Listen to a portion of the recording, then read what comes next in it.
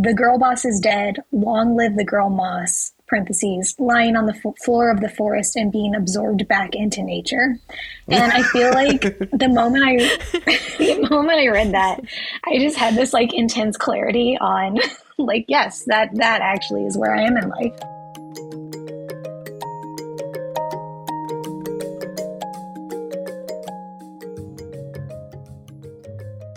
Welcome back to I'm the Villain. Today, we're going to be talking with my friend Winks, who actually works with me at the National Home Funeral Alliance.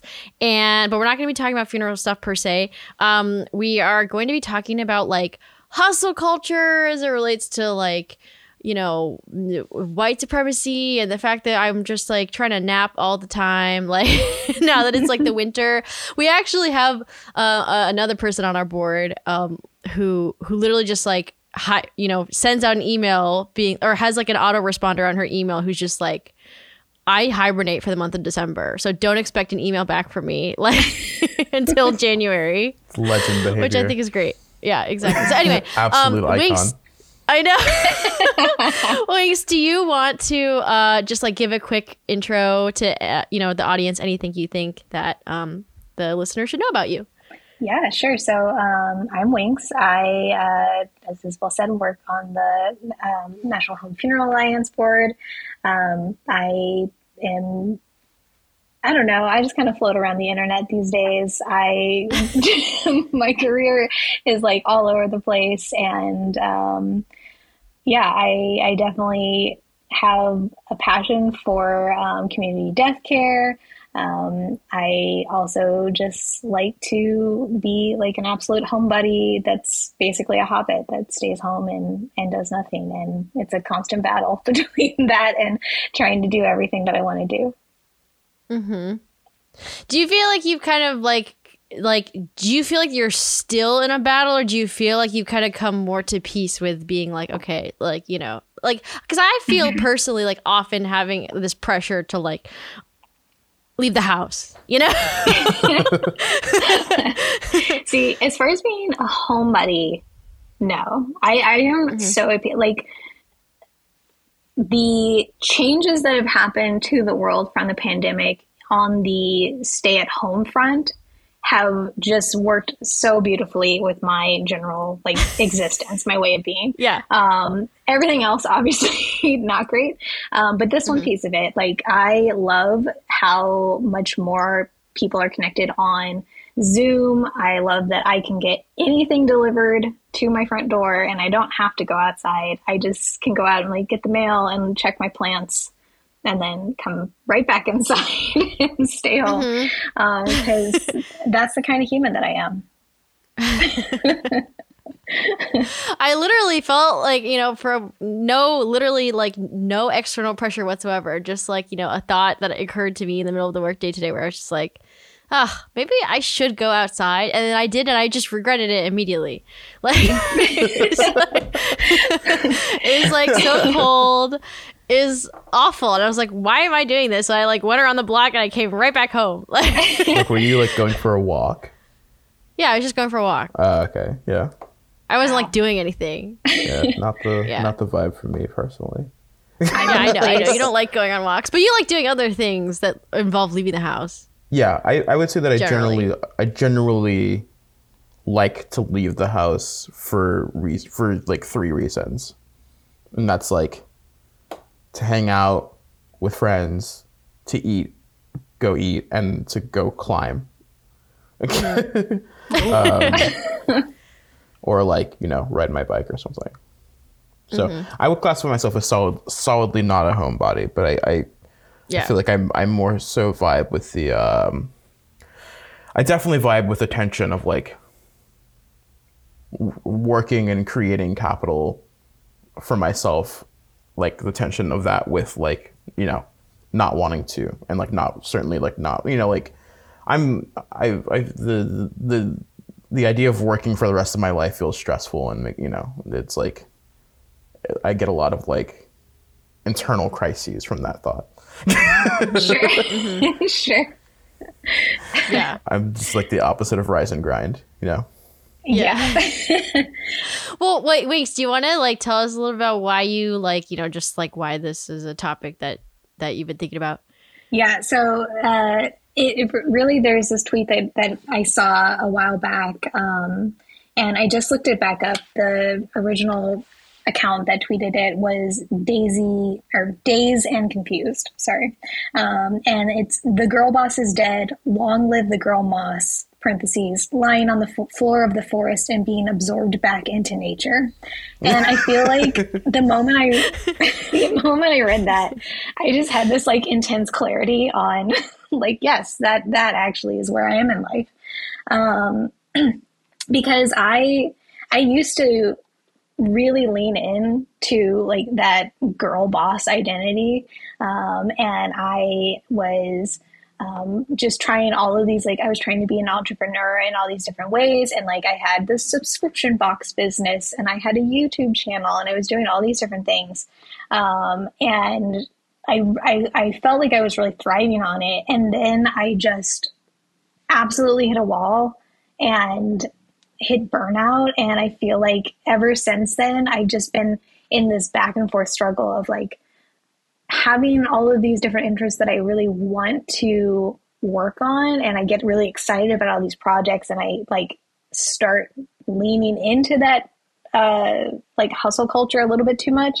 And then like, I mean, just like what you were saying, like I have that and then it's constantly fighting with my want to just do nothing. And like, I just want to exist. And the times where I actually stop and start just focusing on like the present moment and self-care and all of those things, it's like I feel like a human again. And I kind of question why I get to the point where I don't feel like a human.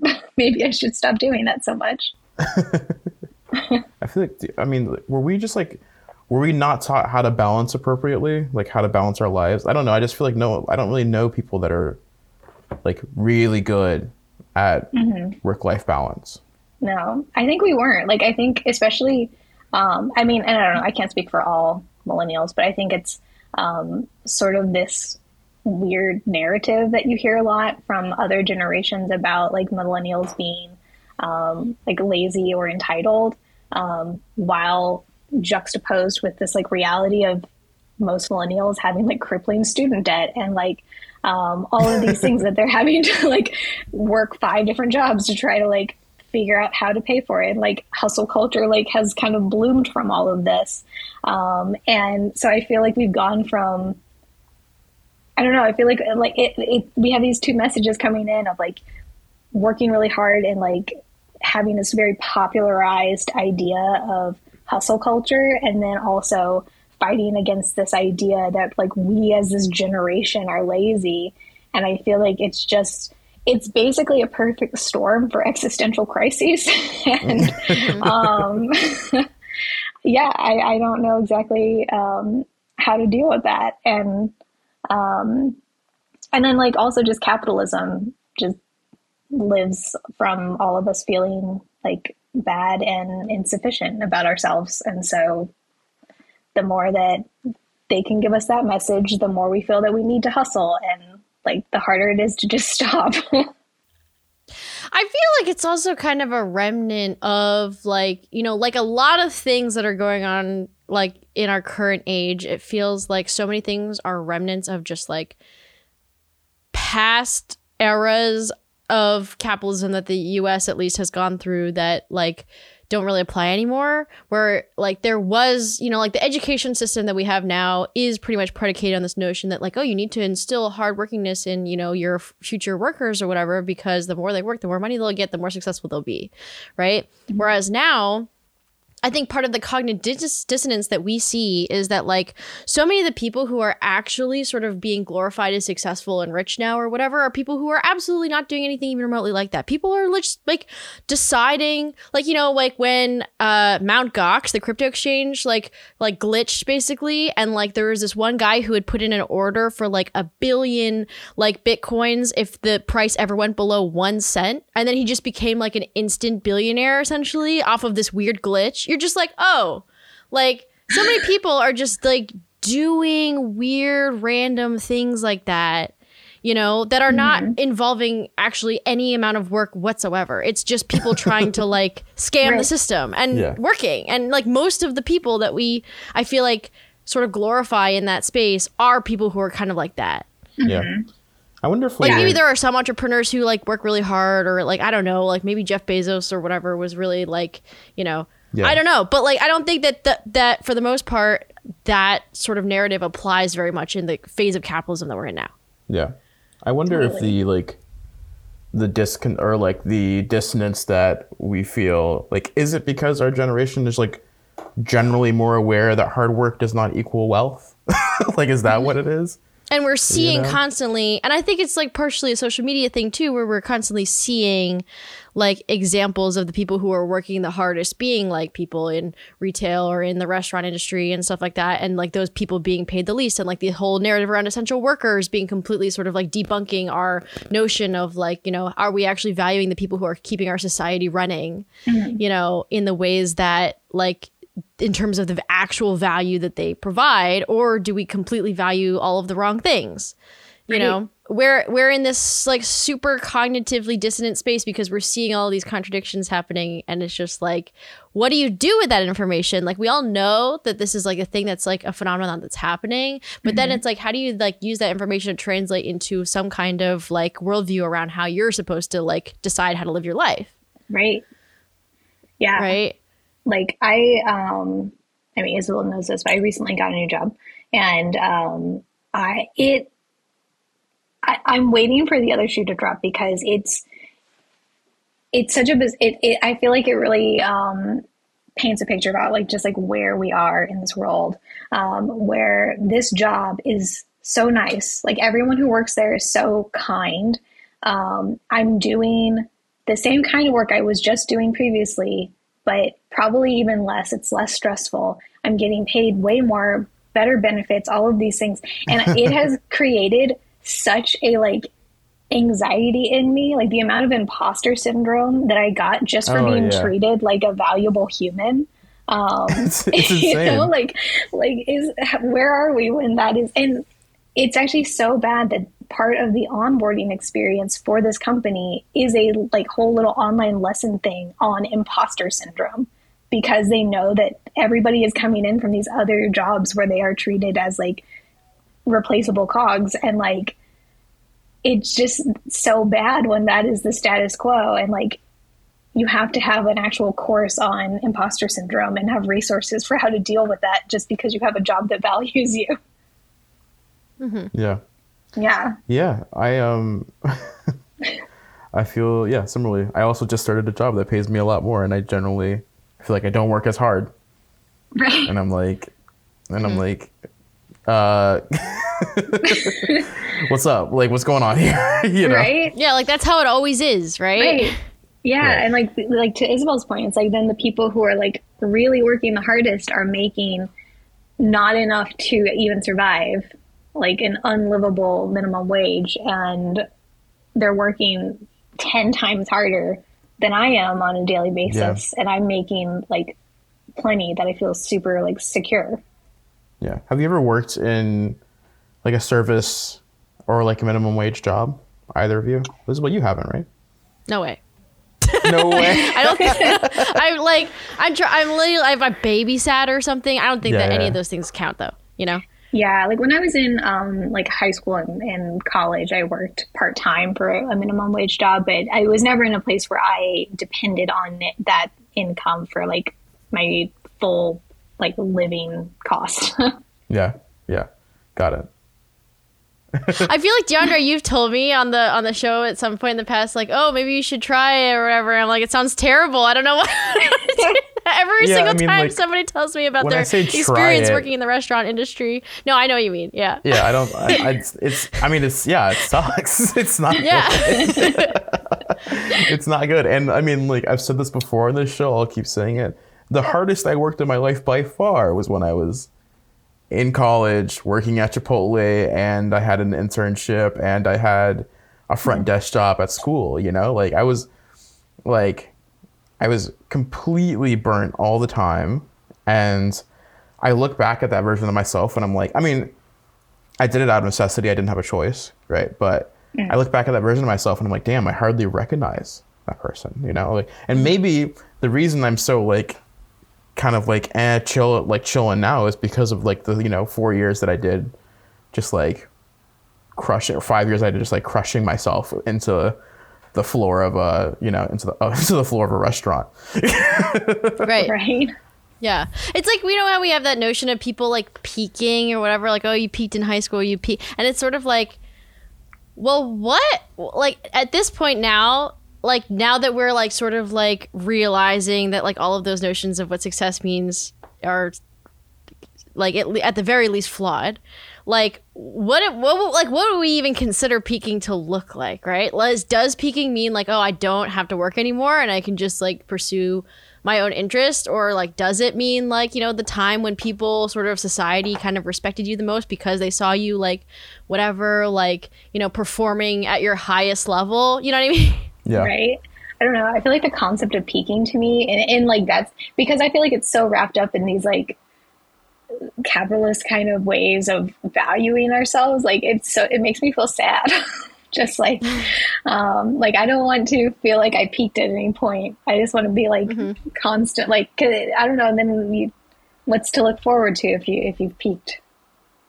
Yeah. Do you guys know that Instagram with like the frog that has like stilettos and like a mushroom hat? You know what I'm talking about? No, but I should. There's like a little I don't know what the person's handle is or whatever, but I feel like a lot of their posts really encapsulate a lot of this like very cottagecore aesthetic that people are really leaning into, you know, of just being like, yeah, like, you know, or like those posts that are like, you know, why do we glorify that, like, you know, we should glorify whatever this is, and it's some dude like drinking tea like in a meadow or something, you know, like eating cake. That, yes. But there's an element of that vision that also feels like unsatisfying to me.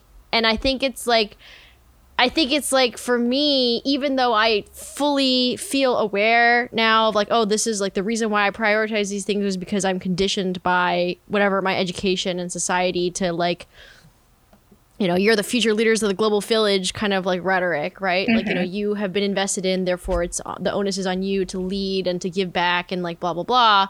Like, I do definitely feel, for me at least, like that vision of what like, basically kind of like, you know, being able to have the privilege to just kind of like chill does also feel extremely unsatisfying morally. You know what I mean? And I think no matter how much I also like, you know, question what capitalism looks like, I don't feel like I can really shake that like under the pinnings of my desire to like do something, regardless of even really necessarily what it is. Yeah. So I'm like curious, like if you guys felt like, you know, we could get actually a UBI like passed or something like that, like would you want to just like chill, or like what would you want to do in that scenario? Yeah. I mean, I definitely do still feel like the guilt if I'm like chilling too much. I definitely feel that. And also I generally believe in balance, and I think that it would be really hard to like, relaxing is so beautiful because you are sometimes busy, right? I don't think it would be as beautiful if I was never busy. I don't think I would value it as much, right? So I think that like, and like I do still get the gratification of like going out, doing something, accomplishing a thing. So I think I would want to do something, you know. I like, if I didn't have to work, I would certainly be like devoting all of my resources to like mutual aid or like community support, you know. Yeah. Like, do you get this ick like at the end of a vacation where you're like, oh, I'm done being on vacation? Yes, absolutely. I get that. Totally. Especially if you're getting back on a Sunday. Oh, I'm fucked. Oh, yeah. If I get back from a beautiful week-long vacation and it's Sunday and I'm about to go to work tomorrow, I'm like, oh God, why do I feel disgusted with myself for just hanging out? You know, like, what did I do? I feel like I get the ick of vacation from like, I'm ready to do things again. I don't like this sort of like, I almost feel like the opposite way of like, oh, I feel like vacation or whatever is something that is also kind of like conditioned in our society of like, oh, you're working, and now you can get to be in break mode and then you can go back to working mode. Because I don't really enjoy the notion of break mode either. And then I also kind of realized like I don't have to like do that vacation thing either because it doesn't gratify me at all. Like I don't really like traveling or doing things like that. Like so I'm just like I could just like you know like I don't have like that's also something that I don't need to conform to either. Yeah. You know? Yeah, I get that. Yeah. No, that makes sense. Yeah, I feel like I don't know. I feel like I'm sort of at this point where I'm just like in the midst of trying to sort out my feelings on so many bits of this. So I don't have like super clearly formed thoughts, but yeah, because I don't like the concept. I think it has been conditioned into us a lot that the vacation time, the time off is really just to make you able to go back to your 9 to 5 the next week and to like keep you from not being able to do your work. It's like it's almost this built-in like safety net to make sure you can continue to work. It's like you're the donkey going around the windmill and we're like, yeah. well, we just need to let the donkey rest so that it won't die. Right. Yeah. And it's like, I don't like it's not like we're trying to be nice to the donkey, right? Right. Like I don't like being in that situation so much. So yeah, like, I don't know, like I have been trying to come up with ways lately that I can just build in things at different points throughout my day to just make myself feel like loved by myself and like appreciated by myself and like bring that feeling into like different points of my day. Which I don't know, it doesn't really help the, you know, hustle culture thing, but it like makes me feel better when I then go back to work later. Cause it's like, I feel like I've reclaimed a bit of my time just for me. And part of that might just be like the intention that I'm putting into that time. I might have had that 10 minutes to myself anyway, but I'm like being more purposeful with it. What do you do? Oh, okay. So one of my problems is that like I have ADHD, and if I don't see a thing in front of me, I will forget that I had any intention of doing it. And so I have these electrolytes that I'm supposed to drink every day. And I also have some CBD gummies that I really like and that make me feel a lot more chill during the day. So I got some cute jars and I set them up by where I make my coffee. So now every morning when I'm making my coffee, I also have my electrolytes and I have my little gummy, and I just have this moment that feels like I'm taking care of myself. And yeah, stuff like that. Like I've been doing little like breaks just to move around because if I'm left to my own devices, I'll just sit on the couch all day or like sit at my desk all day. And then I wonder why my body's grumpy at me. But yeah, I don't know, just taking moments like that, or like if the weather's nice, I'll go outside for a minute, since as I said, I generally don't go outside otherwise unless I intentionally make myself go outside. But stuff like that, I don't know. I feel like it's been helpful with kind of combating it, but I don't know. It's hard to get out of the system, y'all. Yeah, it really is. I started meditating. Oh, really? Ooh, that's good. Wait, when did you start doing that? What do you say? When? At the beginning of last week. Oh, Nice. Okay. So very fresh. How has it been going? Good. It has not been. It feels. I look forward to it.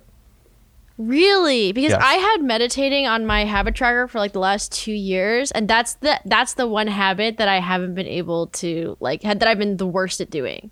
Because like I thought that it was gonna be this thing that really sort of like whatever like centers you and like makes you feel more present or whatever. But then I felt like often I would like I certainly can't just meditate like without any kind of recording or something like that. Yeah, There's no, I've been way. using Headspace. Yeah. But even when there's a recording, I feel like even in the midst of trying to meditate, like they'll be like, do this. And I'm like, but do I really have to do that? I could just think about whatever I want and just sit here like daydreaming basically. You are just the worst. You know that? I know. So it ended up being like such a battle that I was like, oh, wow, this isn't restful for me at all. I mean, like just like everything, I'm sure meditation isn't for everybody. Yeah. Right. Yeah. I mean, I think it depends too. Like I did this one meditation. It was this like death sangha thing, which I'd never heard of before, but it was like the whole point of it, it was like, it went through different rounds. It was a whole guided meditation where it was basically describing like ways that you might die. And then you were like, just to be in it and like feel all the things that come up during that to like help you like confront your feelings around death. But I was like in my head being like a complete smart ass. And like, they were talking about like the way that you would die in this situation. I'm like, actually, that's not how that scientifically, that's not how that works. Like that wouldn't happen that way. And like, I sometimes I have a really hard time not trying to engage the guide in a discussion. And is it like describing like drowning or something like how do you like what exactly is it describing like the way in which someone is dying? Yeah, it was weird because it was like first you envision your own like kind of worst nightmare situation about how you would die, and it's like just give you some time to think about that, and then you finally die, you fall into this river, like whatever, you know, the various mythological rivers that will carry you off to an underworld. But then when you're in that river, like all these things swim out and they start eating you, and then you die again, and then you wake up in like this other space. And so it was like, it was very like nightmarish, where it wasn't things that would happen necessarily in the real world. Like there were all these weird like monster creatures involved. And still I was like arguing like how scientific, like how this monster creature, I'm like, I don't think that the eggs would do that. I don't think they would burst like that. That's not how eggs work. Right. And but so it just went through all these rounds to make you think about different types of death. And it was really like gruesome and like gross descriptions. Like really trying to like make you feel upset, basically. It was interesting. It was an interesting situation to be in. I would be curious if you ever tried it to hear what you thought. Well, it's not exactly that, but I recently finished this book, Station 11. Have either of you, I know DeAndre, it's also a movie or a TV show or something. Do you guys know Station 11? I've heard of it, but I haven't read it. Same. Okay.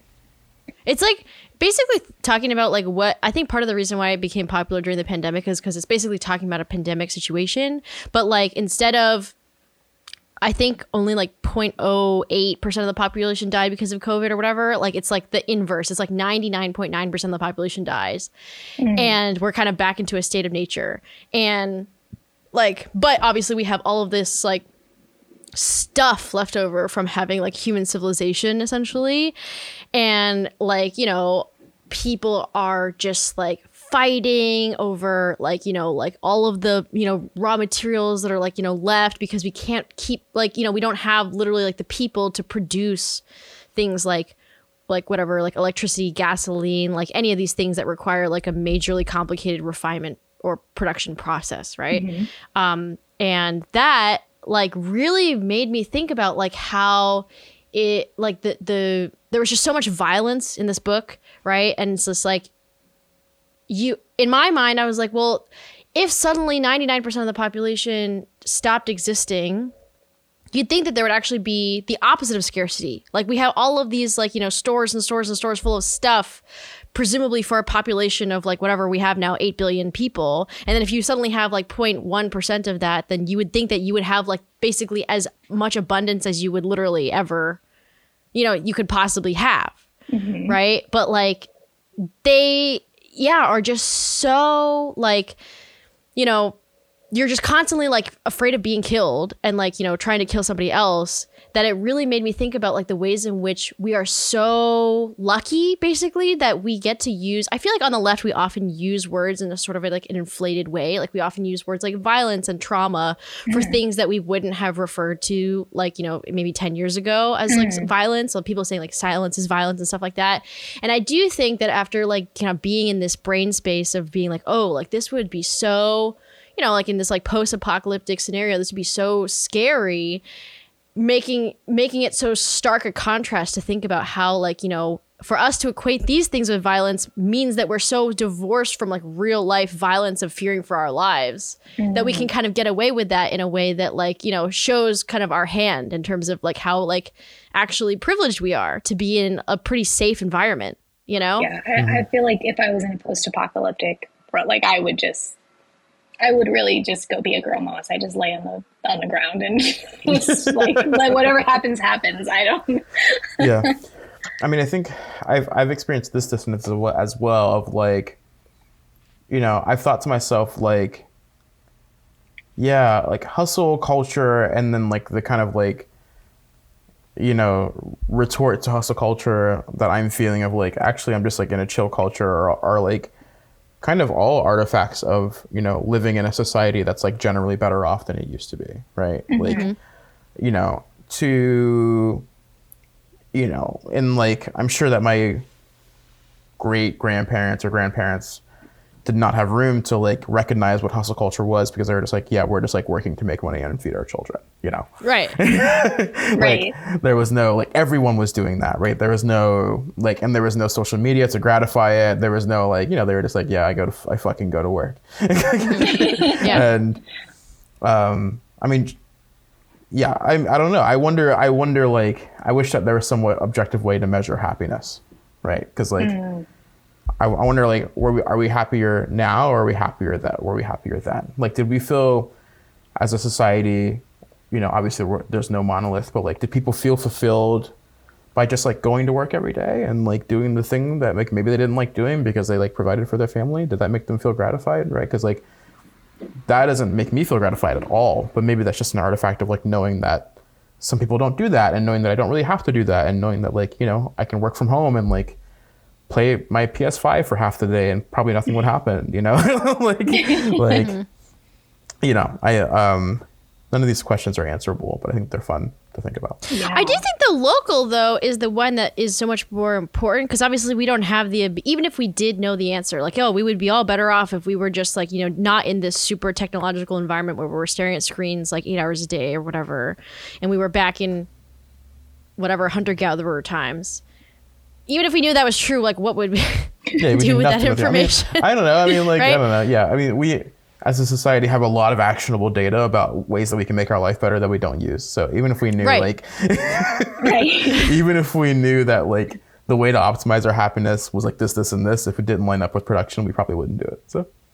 But I guess for you, I think the only thing that it is useful to like figure out is for you locally. And then that is actually a very answerable problem because you can sort of like imagine yourself, whatever, like just like eating grapes in like the like the forest and like, you know, not, and maybe sometimes having to worry about predators or whatever. And, you know, thinking to yourself like, OK, is that something that I would prefer to this? Oh, yeah. I mean, no. Because like if we wanted to live in like, you know, a less technological, like there are people who are absolutely just doing that now, right? Yeah. Yeah. I was speaking less from like a technological standpoint and more of just like a, you know, like how much of this is just having options, right? How much of our like unhappiness or how much of our like dissonance is just coming from the fact that we have options now. And like, and it's wild that like having those options make us feel like we don't have the options to like, I feel like people still, you know, have this, you know, there's so many corporate people who are like, oh, you know, like I wish I could just go start a bakery and live this simple life. Right. But anyone obviously could do that. And there's still something preventing you from doing that. Right. Right. Yeah. Because some things are sick. Yeah. Well, and I think one thing that's like, I've actually thought about this lately too, is that just the fact that we don't have to go like, you know, whatever to some factory and like work there or a mill and work there all day just to feed our family. And by the time you come home, we're like exhausted, you know, and there's like the privilege that comes along with that also, I think opens up space and like being on the internet and stuff, you have all these resources and like, I don't know, like especially over the pandemic where there's nothing else to do, I feel like I and so many people that I know have really been digging into like our gender identity and like just all of these components of our identities. And we have the ability to do that because we have the leftover capacity after our job or our work is done. And we have the resources because of the internet. And so we're able to like do all these things and learn all these things about ourselves, which can give a lot of happiness and can also give a lot of like anxiety at the same time. And it's something I think about because like it's such a foreign concept to like my parents, who, like, bless them, are like, you know, really, I tell them all these things and I know it just like rattles their world a little bit when I am like, hey, so have you heard of demigirls? Are you aware of like what a non-binary gender is? And like we have all these conversations, and it's something that they would never have thought about because I think they didn't have the resources, but also just didn't have the capacity outside of just like going to work and getting their paycheck to like take care of their family and stuff. And so, yeah, I don't know. That's something that I thought about a bit recently too, just like the way that it's partly the resources, it's partly like our working environment that, or at least like for someone, I'm speaking from my own privilege, obviously. But like to have that ability to also like learn about myself in so many new ways because I have that capacity. I don't know. It just like, I think about how different that is from like older generations. Yeah. I mean, I wouldn't give this for the world. I wouldn't give my current state for the world. Right. Like there's no other part of the time period that I'd want to live in.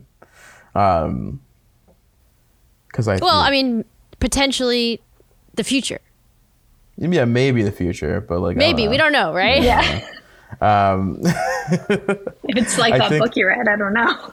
Yeah, you know, I would peek it if I could. If I could peek the future and then make the decision, I would. But if I can't do that, then I would definitely just stay right here. Because you know, I think there's like so much good that comes with the less good. Right. I feel like generally my life is sick, and like, you know, if I did do like a similar style of living that I've been doing for the last like 4 years for the rest of my life, I'd probably be like pretty happy, you know? So, right. And that is something I'm internally grateful for.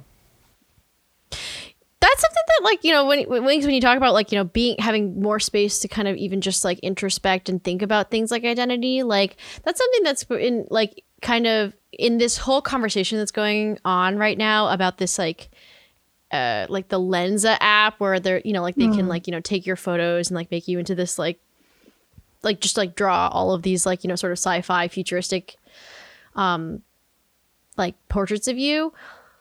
One of the things that, you know, people have been talking about is this whole notion like, oh, like they're stealing from the artists, like this is unethical, like, you know, and there's an element of it that to me is sort of like, but so many of the artists I know who are doing it as like an actual money-making enterprise, like don't enjoy the fact that they have to do that in order to make a living. Like the primary value of art in my mind is clearly not as a commodity. Like people would still make art even if you could make the best art possible for no amount of money, right? With a machine.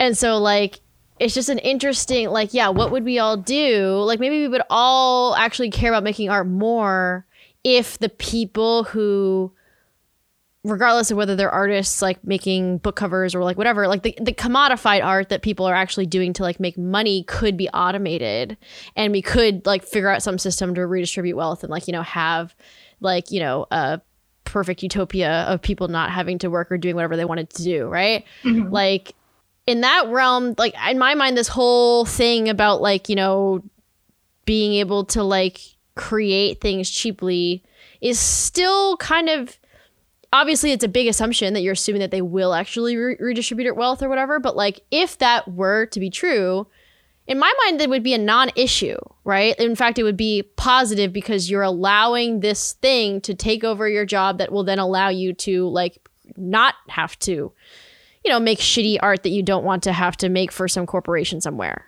Right. Right.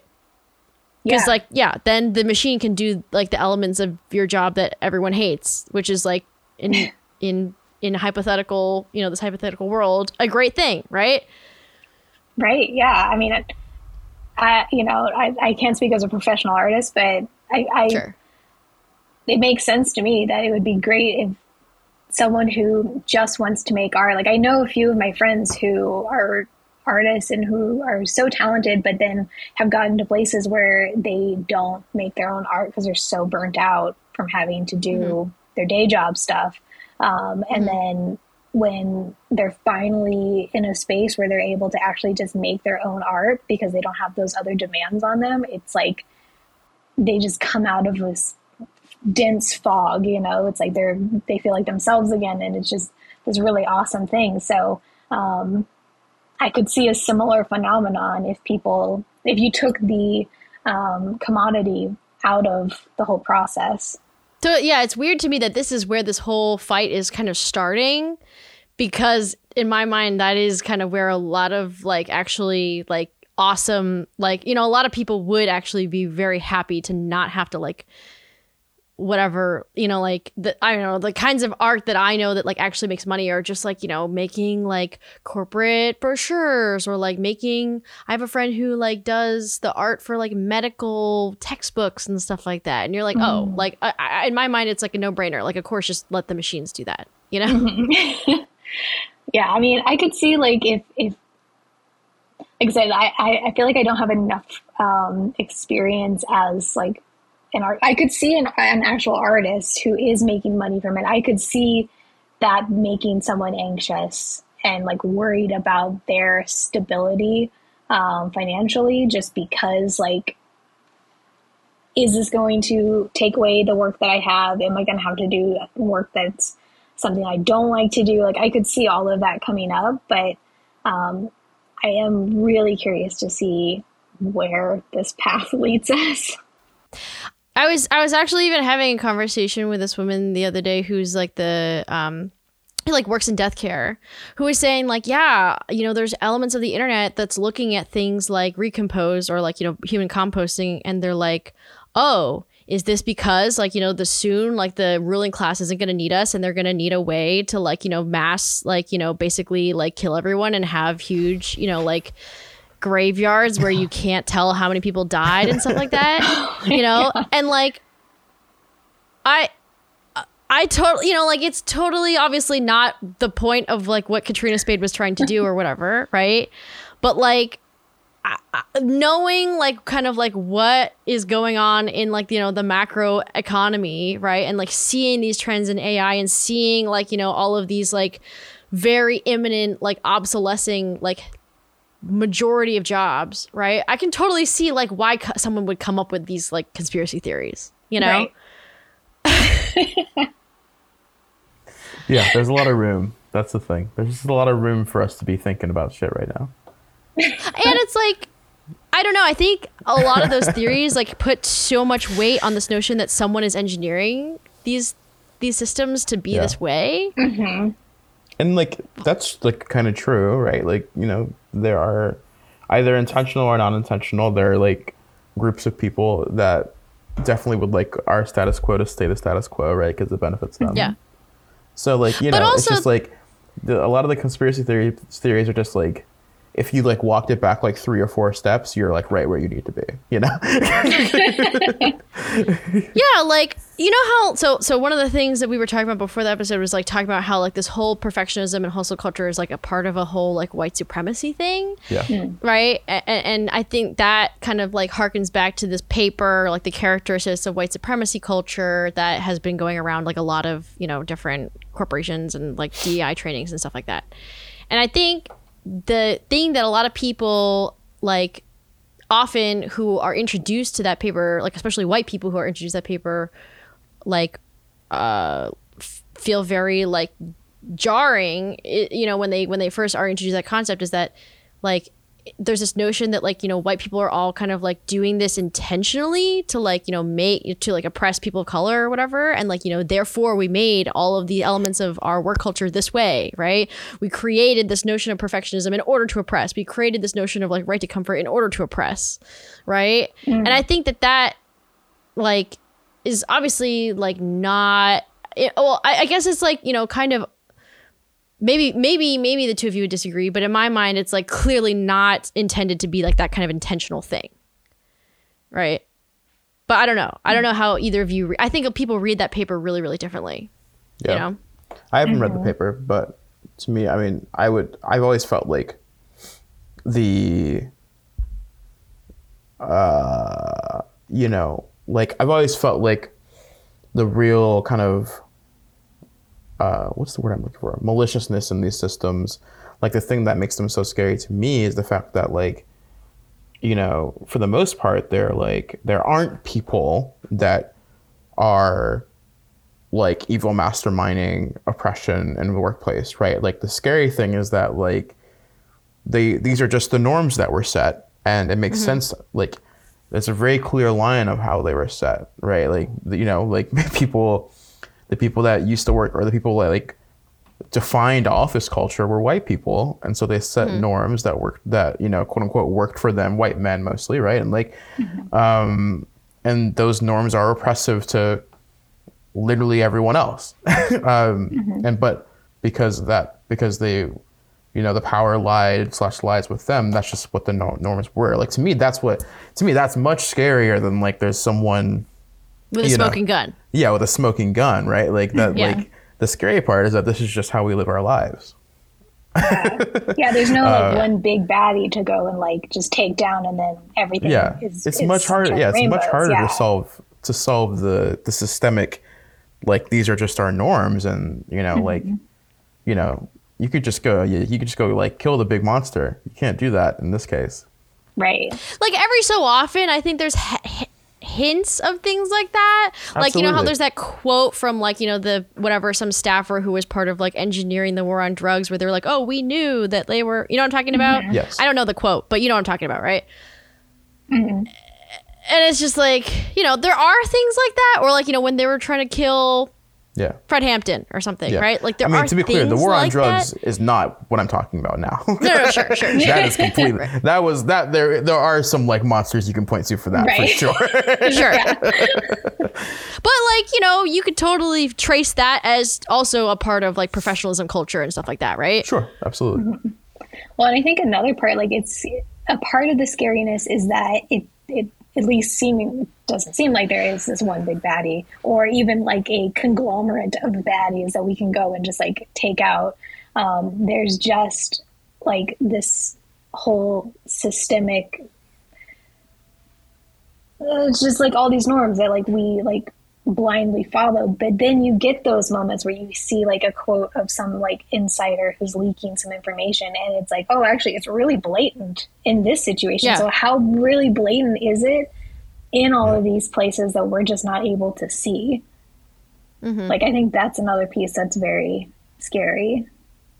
Yeah Totally.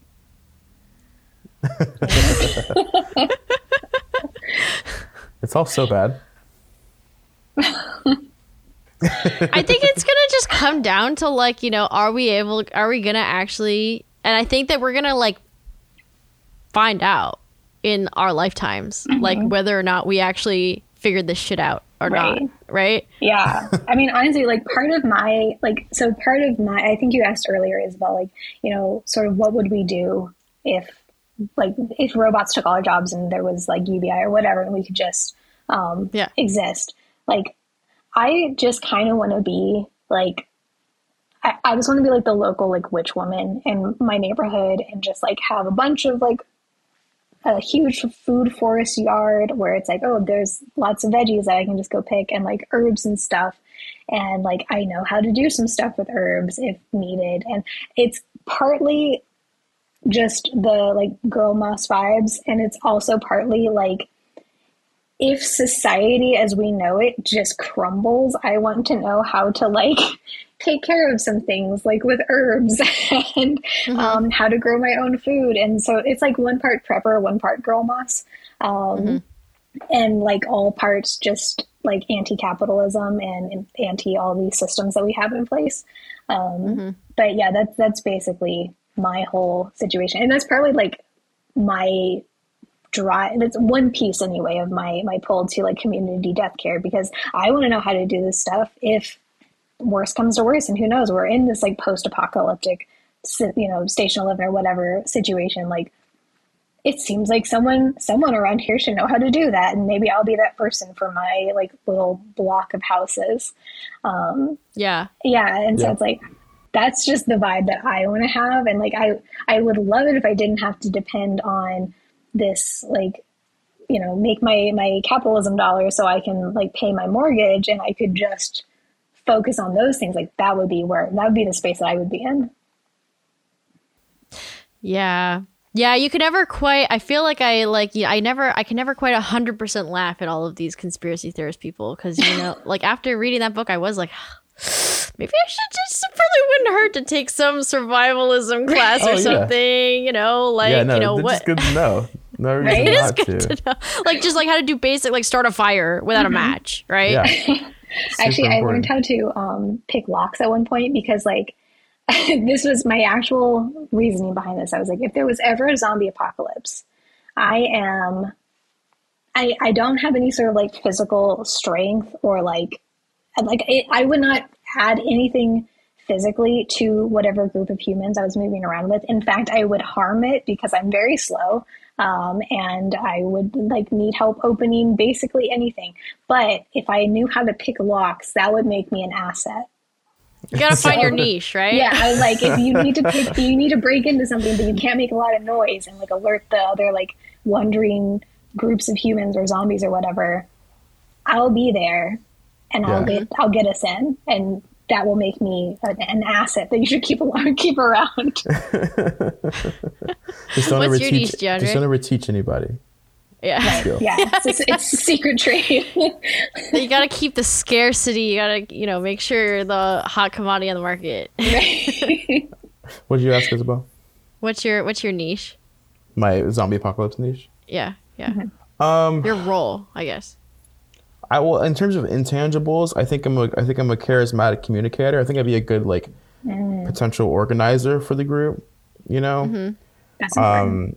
Physically, I think that I'm very strong.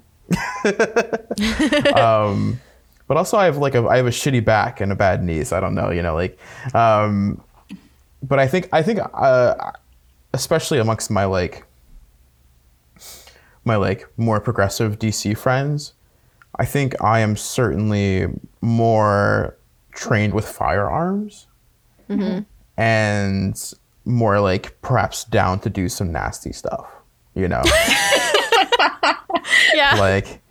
I don't know. I mean, I certainly wouldn't enjoy and would be scarred by shooting a zombie, mm-hmm. but I know that I could. I have no doubt that I could. Right. Yeah. That's good to know. I would take no pleasure in it, but I'm confident that I would be able to pull the trigger. Yeah. And in the situation, you need people that are going to be not afraid to pull the trigger, Yeah. Mm-hmm.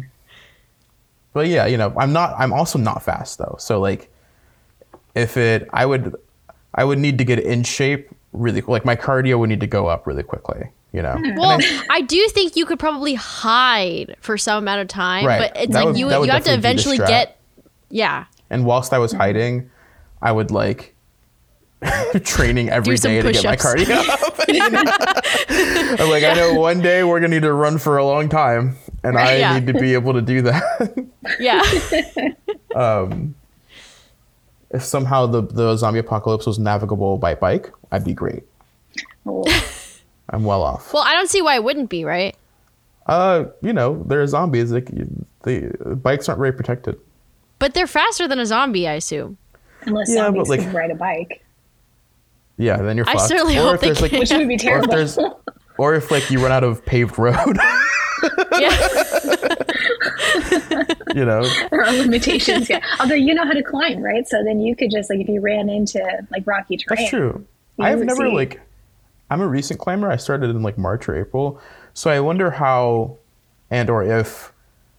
transferable are my skills of climbing a fake boulder wall to... I've thought about this a lot because I also climb, and I'm I really think there's pretty much no situation where climbing would help you actually survive, because you can almost always just go around. But sometimes you can't. I guess, but that seems so rare. And generally, the thing that's certainly transferable is that we have decent upper arm strength. I have way better upper arm strength than I had before, right? So, mm-hmm. Yeah. Yeah, if I got to jump a fence, I'll certainly be able to do it faster now than I could do it before. Yeah. Yeah, so I think those are my skills. What about you, Isabel? Do you think you have any skills? Dude, I don't have anything. That's why reading this book, I was like, oh, I got to get some of these skills. Oh, one thing that I was going to say on like the survival skills front is that like I might be in like the worst place you could ever be with that, because I have loved survival shows my entire life. Like I've loved like Survivor Man vs. Wild. There's a terrible show called Dual Survival that's just like so ridiculous. So I've absorbed like hours and hours of this content and like, you know, have never like virtually never put any of like the things that I've learned or seen into action. So like I think, you know, like I really don't know where that puts me. Maybe better off than someone who knows nothing at all, you know? Like I know the concept of a bow drill to make fire. I've never tried it. I've never made one, but I know like the concept. I maybe could tell you the pieces, but you know, maybe I should like get out there and try to learn some shit. Well, that's why I wonder if we just like, if most of the people who had those sort of like specialized skills, like how to like make electricity or something died, like, do you think given what we all like, whatever, like learned in school, just like baseline general knowledge that we have from our like educations, could figure out how to like, you know, reinvent some of this stuff, or would we just be totally fucked? I think it would take generations. You think so? To like just, yeah. I was listening to a podcast. It was the Lex Friedman podcast with Tim Urban, which is a guy. I think he like does the blog. Yeah, I know Tim Urban. He's the Wait But Why guy. Yeah, Wait But Why guy. Yeah. And he was like doing this thought experiment about like, okay, so if a witch came and took away all of our technology all at once, no one died, but took away all of our technology, like, and all we would just have were like, you know, all the coal was back in the ground, like all of the, you know, like plastic would need to be reinvented, like everything was just back to natural resources, but we still have just the knowledge in our heads as a society. Like how long would it take for us to remake the iPhone? And the witch is like, when you remake the iPhone, you get to have like your shit back or whatever. I don't know. And he thinks that like it would take us like virtually the same amount of time. Like maybe it would take us like, you know, maybe like 100 years less than it was last time, because we know that electricity exists and we know like that it's possible. But you know, it takes so much time to build that infrastructure. And that's what I was thinking about when you were talking about Station 11, Isabel. Like, if that much of the world's population died, like, you know, like, it's like, obviously we couldn't produce at the same rate, but like, no one knows how, like, we lost people that know how to produce probably. Right. And that's a shame. I mean, on the one hand, it's like good job humanity that we've like actually made such like, you know, incredible, like complex, right? Like, you know, things, but also like that would be like probably like your worst nightmare. Like like the worst like outcomes I could possibly imagine coming upon humanity, you know? Yeah. Knowing that you could have done this thing, but you don't know how. Yeah. Right. He theorized that like, you know, some people would just like go lawless and like just like decide to like, you know, take whatever they need and like live their lives. Some people would like just accept it and be like, no, we're just going to live in this new like primal age and like live in a society. And like maybe like a dedicated 1% of the population would like try to like, keep at it and try to create this iPhone. This is why I'm just going to be the neighborhood, like whatever, witch with my garden and my herbs and just witch girl moss. Yeah, my girl moss witch, whatever that is. Vibes. Yeah, that's the vibe.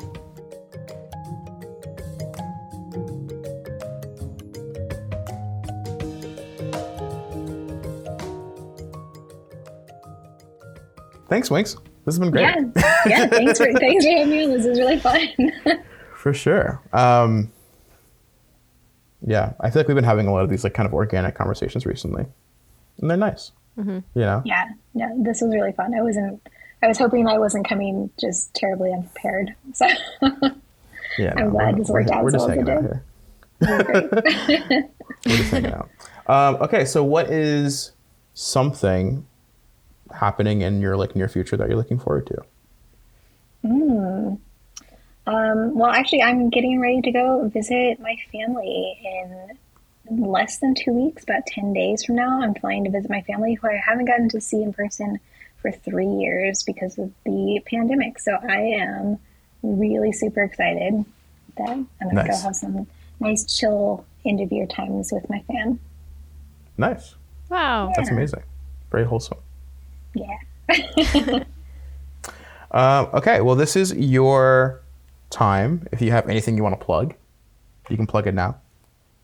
Oh, but you don't have to. Yeah, I guess, I'll plug the National Home Funeral Alliance, which is a great organization that I am proud to work with. But yeah, that's basically it for me. I'm just out here being a girl boss, so I don't have things. Great. Oh, I'll plug my new show. Yes, please do. I pass my plug. At this point, it's not that new, but I have a new music podcast. It's called 3 Disc Changer. Our Instagram is at the number 3 Disc Changer. It's just me and my friends talking about a different album each week, and good times are had. Cool. Well, as always, you can find us at I'm the Villain Pod. Sorry. Now that I have 2 shows and I do the outro on both, I sometimes start doing the outro for the other show. Okay. So yeah, you can find us at I'm the Villain Pod. That's our Twitter, that's our Gmail, and that's our Instagram. Otherwise, bye.